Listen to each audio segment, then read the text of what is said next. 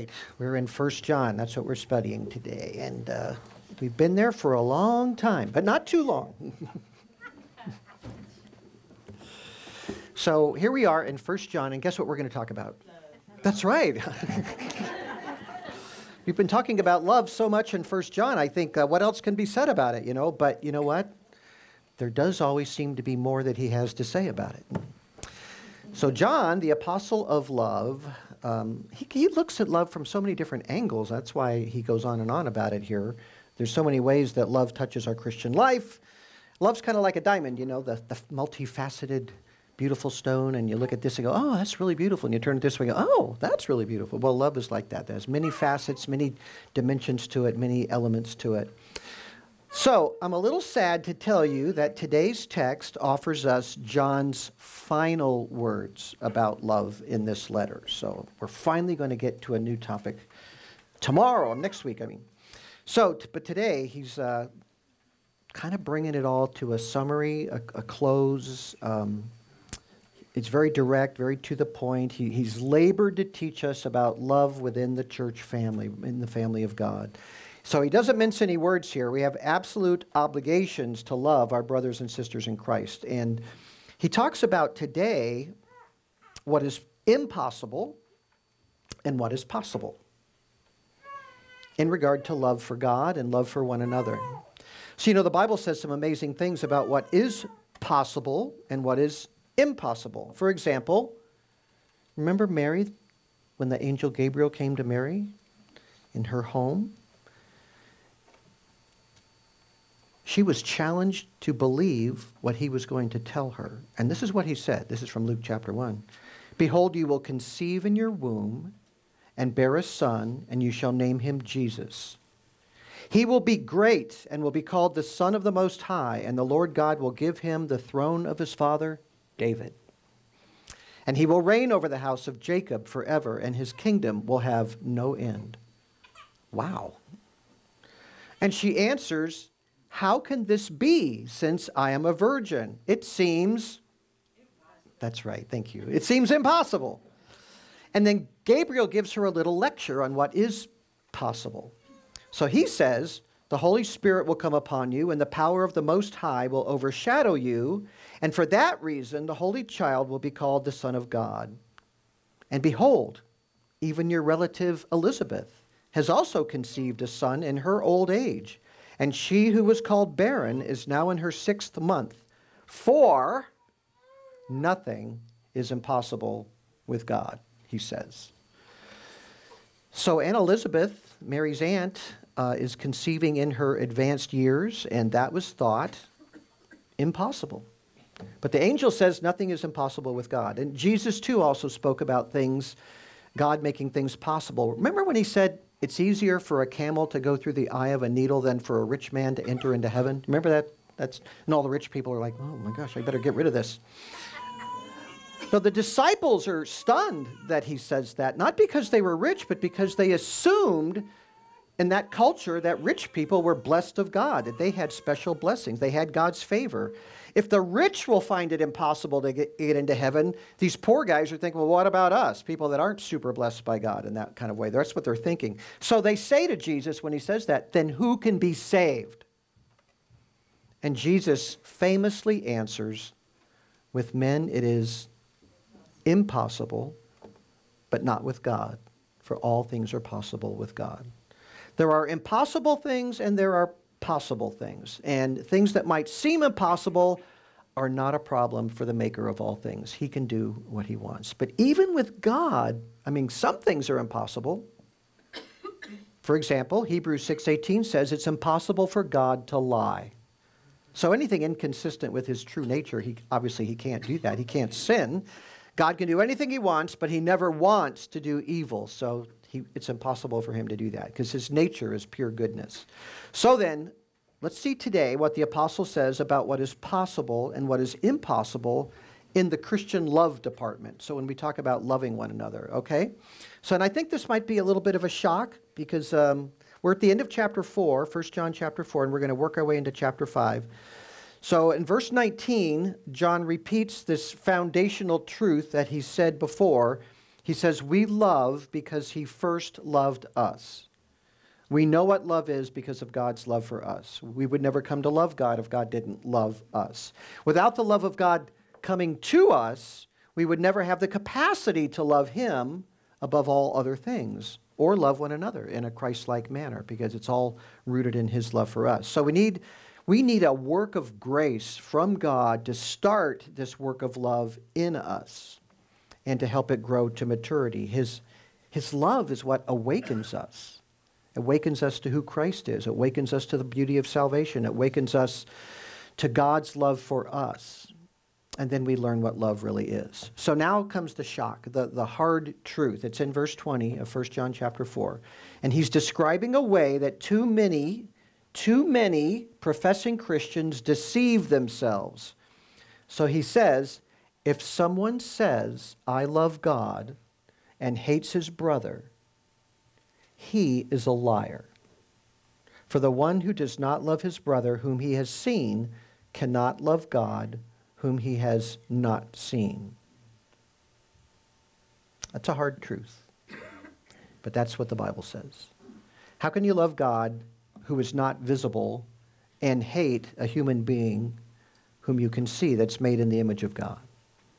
You're lying about your love for God if you can't love one another. That's what he's saying.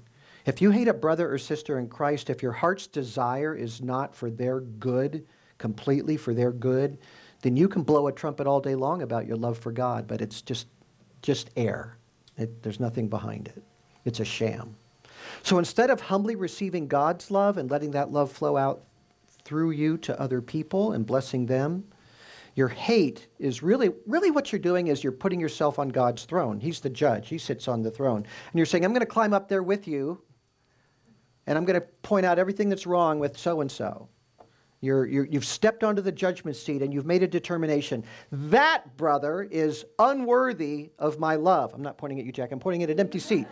You're saying, that brother is unworthy of my love. Remember the Apostle Paul in Romans chapter 12? He said, never pay back evil for evil to anyone. Respect what is right in the sight of all men. If possible, he said, so far as it depends on you, be at peace with all men. Never take your own revenge, beloved, but leave room for the wrath of God. For it is written, vengeance is mine, I will repay, says the Lord. But if your enemy is hungry, feed him. If he is thirsty, give him a drink. For in doing so, you will heap burning coals on his head. Do not be overcome by evil, but overcome evil with good. Hate prevents you, obviously, from overcoming evil with good. It can't happen if you are hating on someone. Yeah, but so-and-so, they're really asking for it. I mean, you don't know what they did to me. Then Paul says in that text, let God have his due with them. He's going to take care of them. He always does. Give them to him. But especially in regard to your fellow believer, your only obligation is love. We're supposed to love our enemies, but especially we're supposed to love one another. So think about it. That brother or sister that might be a problem for you is made in the image of God and was saved by God, and they're creatures of the highest value to him. And that's how you have to think about everybody. And you despise them? How can you do that? Who are you to do that? Well, I'm really wonderful. Well, you know better than that.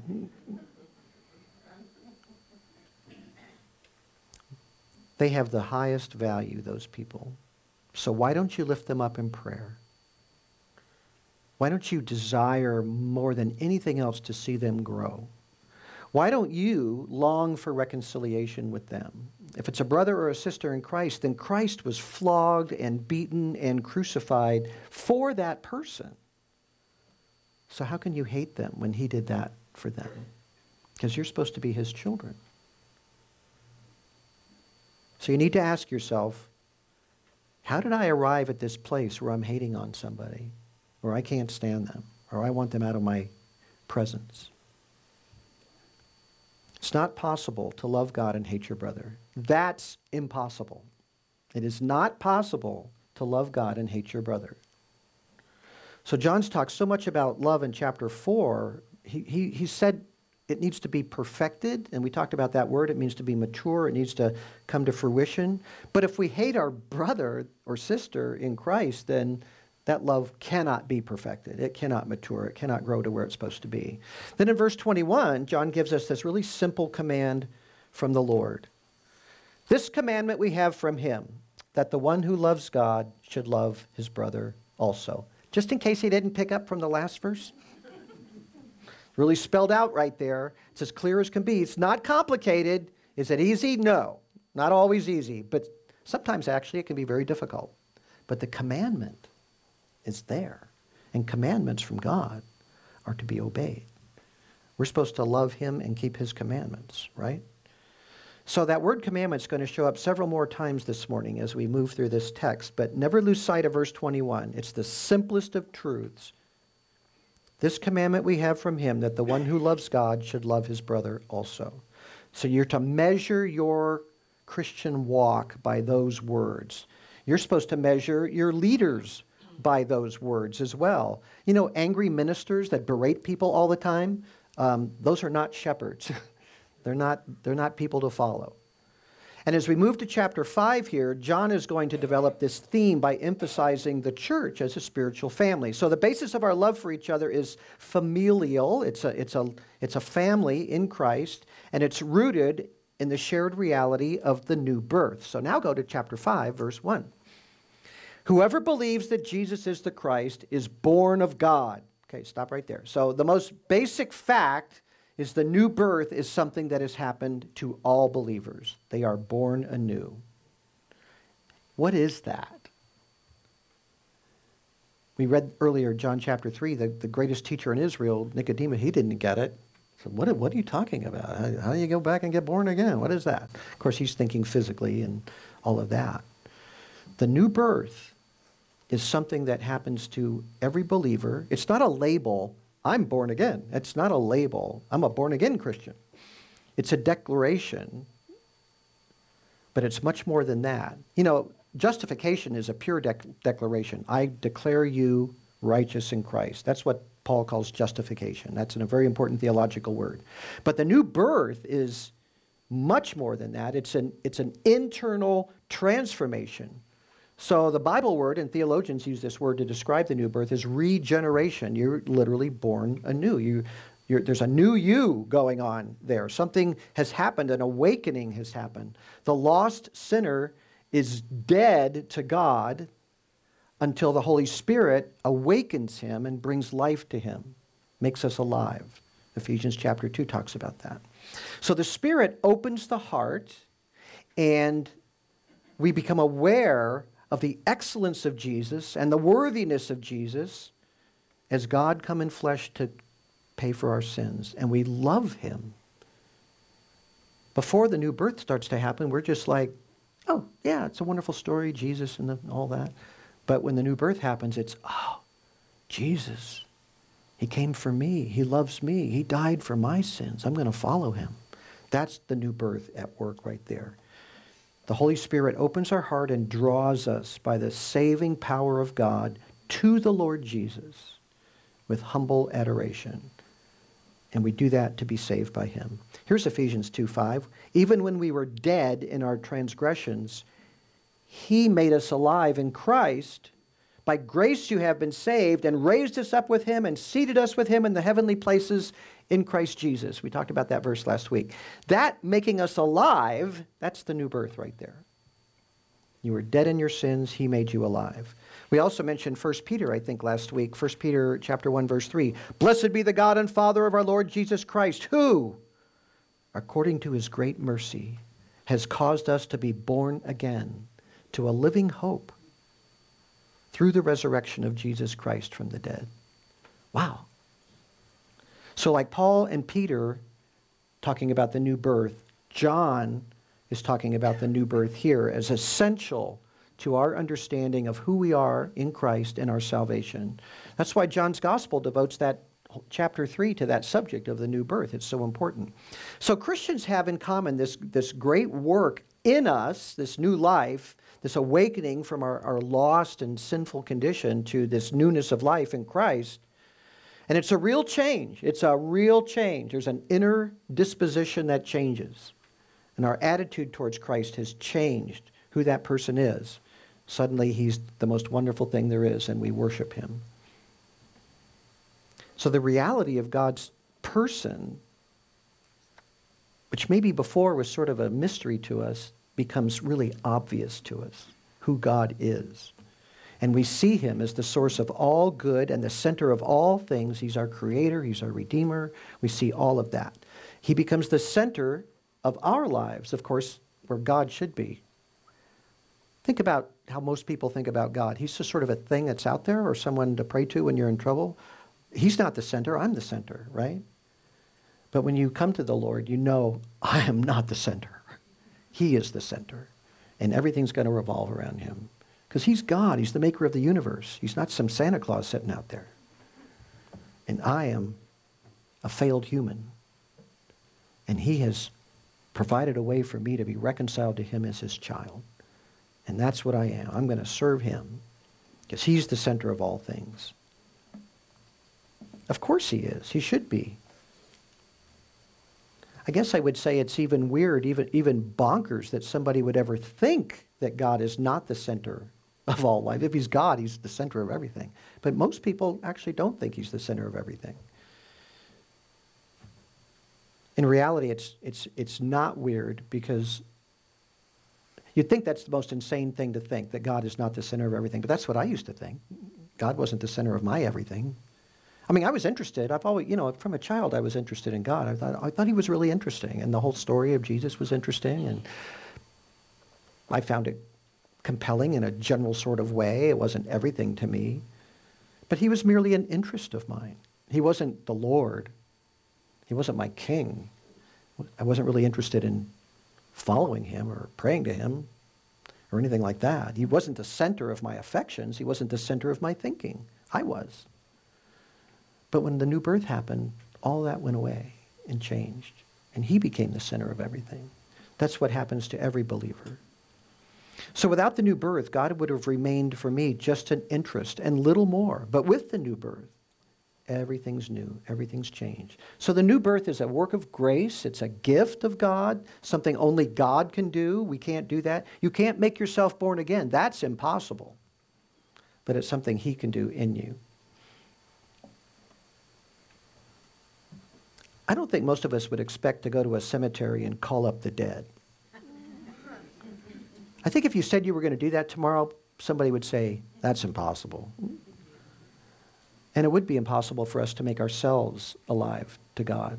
But God can do it. It's possible. People say blood is thicker than water, right? Ever heard that expression? Well, spirit is thicker than blood. And anybody to whom the Lord has given this new birth is part of our family. And we are to love them. We are to love them in the highest way. Because spirit is thicker than everything. Verse 5 here. Is that where we are? Whoever believes that Jesus is the Christ is born of God, and whoever loves the Father loves the child born of him. Is that verse 1? I think 5:1, right? Yeah. Whoever believes that Jesus is the Christ is born of God, and whoever loves the Father loves the child born of him. Got that? Whoever loves the Father loves the child born of him. So how can we not love those who are also born anew? By his Spirit. There's a spiritual bond that unites all believers. So we have one Lord, we have one faith, we have one Spirit, a person, and that Spirit has taken up residence in us and is teaching us and telling us to love one another. 1 Corinthians 12:13, by one Spirit we were all baptized into one body. Whether Jews or Greeks, whether slaves or free, we were all made to drink of one Spirit. That's what Paul says. So to fail in love toward other people whom God the Father has called into his family is really arrogant and corrupted. It's a horrible, horrible, misguided concept that it's okay to do that. We're called to love our enemies, like I said earlier. That's Jesus' teaching. So to fail in love to a brother or a sister in Christ is absolutely unthinkable. But Pastor, this brother or that sister, they act like my enemy. If you'd only heard what they said about me to so-and-so the other day, oh, it was slanderous. It wasn't true at all. I am so deeply offended. Okay, so let's take that brother or sister that did that horrible, horrible act against you, either maliciously or because they're just sort of petty and small-minded. Can you love small-minded and petty people? Can Jesus love small-minded and petty people? You're supposed to do it like him, right? Yes, you can. Love simply is choosing to want what's best for them and pursue that. That's what love is. What is best for that Paul, that petty and small-minded person? What's best for them? Even if it was malicious, what's best for that malicious person? Jesus, when he talked about loving your enemies, he said you have 4 things you owe them. 4 things. You must love them. He said, do good to those who hate you, bless those who curse you, pray for those who mistreat you. So love them, do good to them, bless them, and pray for them. That's it. That's all you owe them. Even that snarky, difficult person. And the last item I think is really important, pray for them. Because if you actually do hate someone, and I've personally experienced this, if somebody's so wronged you that you just can't let it go, you're really angry with them, you've got hatred towards them, if you pray for them, you can't keep hating. It's impossible. If you pray for them every day, and if it's really bad, then write out a prayer that you can read for them every day. Because I can't even think of anything. Well, create a prayer for that person and pray it every day. And you know what? You'll stop hating them. That's what happens. Because you want what's best for them. That's how to work through those things. Even really difficult people, even people that have truly, seriously wronged you. Look at how Jesus treated people that seriously wronged him. Father, forgive them. They know not what they do. So Paul says to speak the truth in love, and you can do that. You can speak the truth in love to them. But you have to want, above all considerations and all hurt feelings and all personal offenses, above all of those things, you have to want what is best for that person, that brother or sister in Christ. That's how you function. That's how you can do it. I think 1 John 5:2 says everything here. By this we know that we love the children of God when we love God and observe his commandments. Isn't that something? I love you best by loving God and keeping his commandments. And you love me best by loving God and keeping his commandments. Isn't that interesting? That answers the how you know question with regard to this whole thing. How do I know I'm loving my brother? I love God and I keep his commandments. I do everything he tells me to do, and that includes what Jesus said in Luke chapter 6. Love them, do good to them, bless them, pray for them. So if I love God and I feel how I feel is much less important than what he says about it, right? If I love him, my feelings have to be set on a shelf compared to what he asked me to do, because I'm going to do what he says. If I love God, I'll do my best to follow everything that he wants from me, right? Yeah, but that person, we don't have to sit around and wonder about our feelings about things. How affectionate do I feel towards so-and-so, right? Susie's not my favorite person after all. Or he's so obnoxious, I just can't stand him. But God can stand you. And how do you think he looks at some of the stuff you do? He puts up with you, he waits for you to settle down, so can't you, who expect God to love you and depend on God's loving you, can't you show that same love to other people? That's what he's talking about here.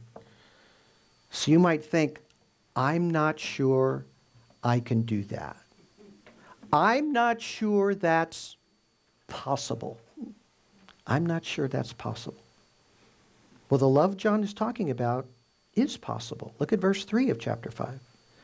For this is the love of God, that we keep his commandments, and his commandments are not burdensome.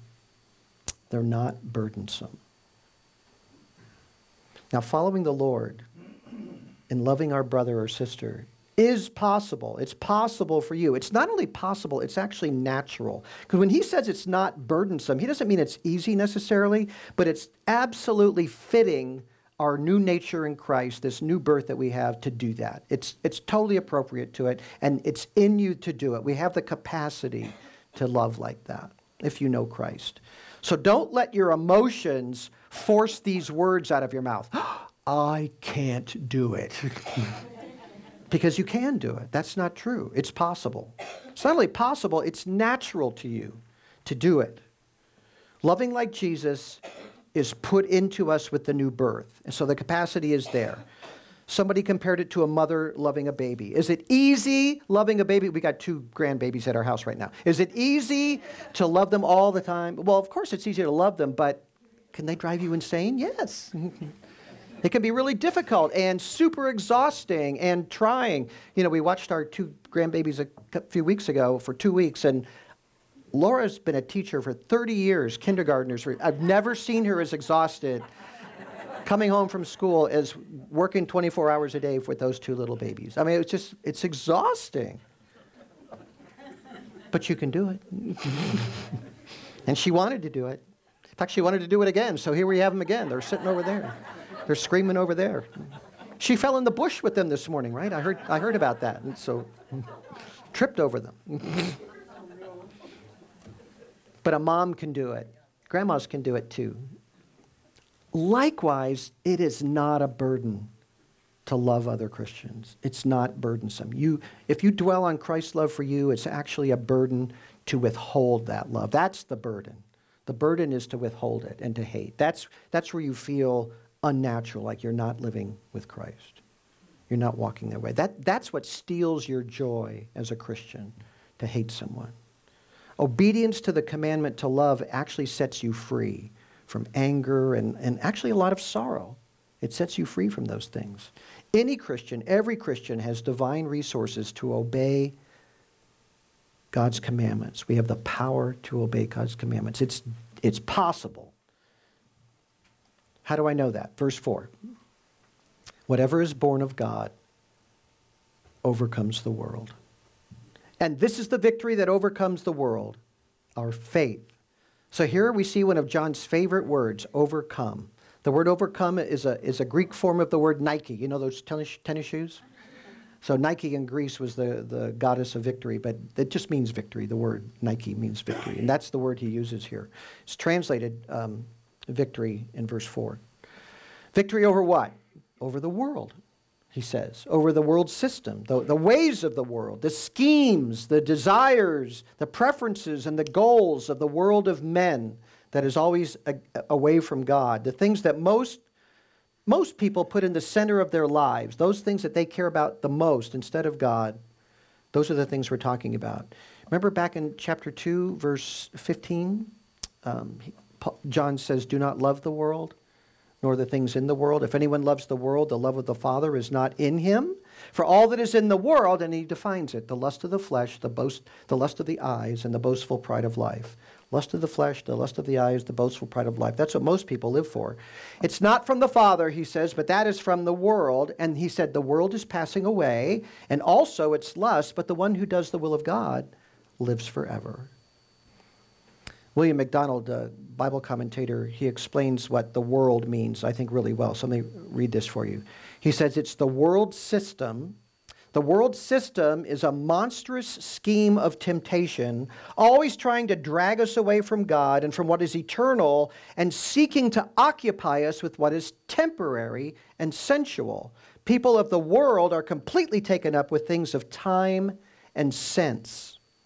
Only the man who is born of God really overcomes the world, because by faith he's able to rise above perishable things of this world and to see things in their true, eternal perspective. Thus, the one who truly overcomes the world is not the great scientist or philosopher or psychologist, but the simple believer who realizes that the things which are seen are temporary and the things which are not seen are eternal.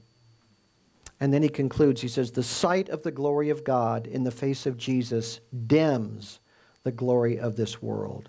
So the new birth, this new birth, he's talking about it right here, being born of God is what generates the faith that John is talking about here. That's where our faith actually comes from. That's why the one who is born of God is an overcomer, overcomes the world. The world often speaks of the world says have faith in yourself. Our world says that all the time. You see that on television all the time. That's the wise person says, you need to have faith in yourself. Now look, if you're running a race and you're an athlete or something, yeah, have faith in yourself. That's fine. But we're not talking about that in terms of the most important things of life. In spiritual matters, that is the worst advice you can give someone. Have faith in yourself. Self is the last place to put your faith. In fact, Jeremiah the prophet says the heart is deceitful above all things. You're going to trust the most deceitful thing in the world? Not me. I tried that once. Didn't work. Faith is in Christ alone. Jesus is the object of the Christian's faith. Not faith in faith, not faith in me, not faith in the power of my words or anything silly like that. Faith in Christ, the person. He will grant us victory over the world as we trust in him. And as we put him first place in our hearts and in our lives, he is to us exactly who he's supposed to be. The place he has the right to be, our King, our Lord, our Sovereign, our Savior. So victory in Jesus then is to defeat sin, to conquer self-centeredness, to overcome whatever schemes the world has or Satan throws at you, to take victory over that. It's not about victory over your finances. It's not about victory over every ailment that you have. It's not about victory over other people.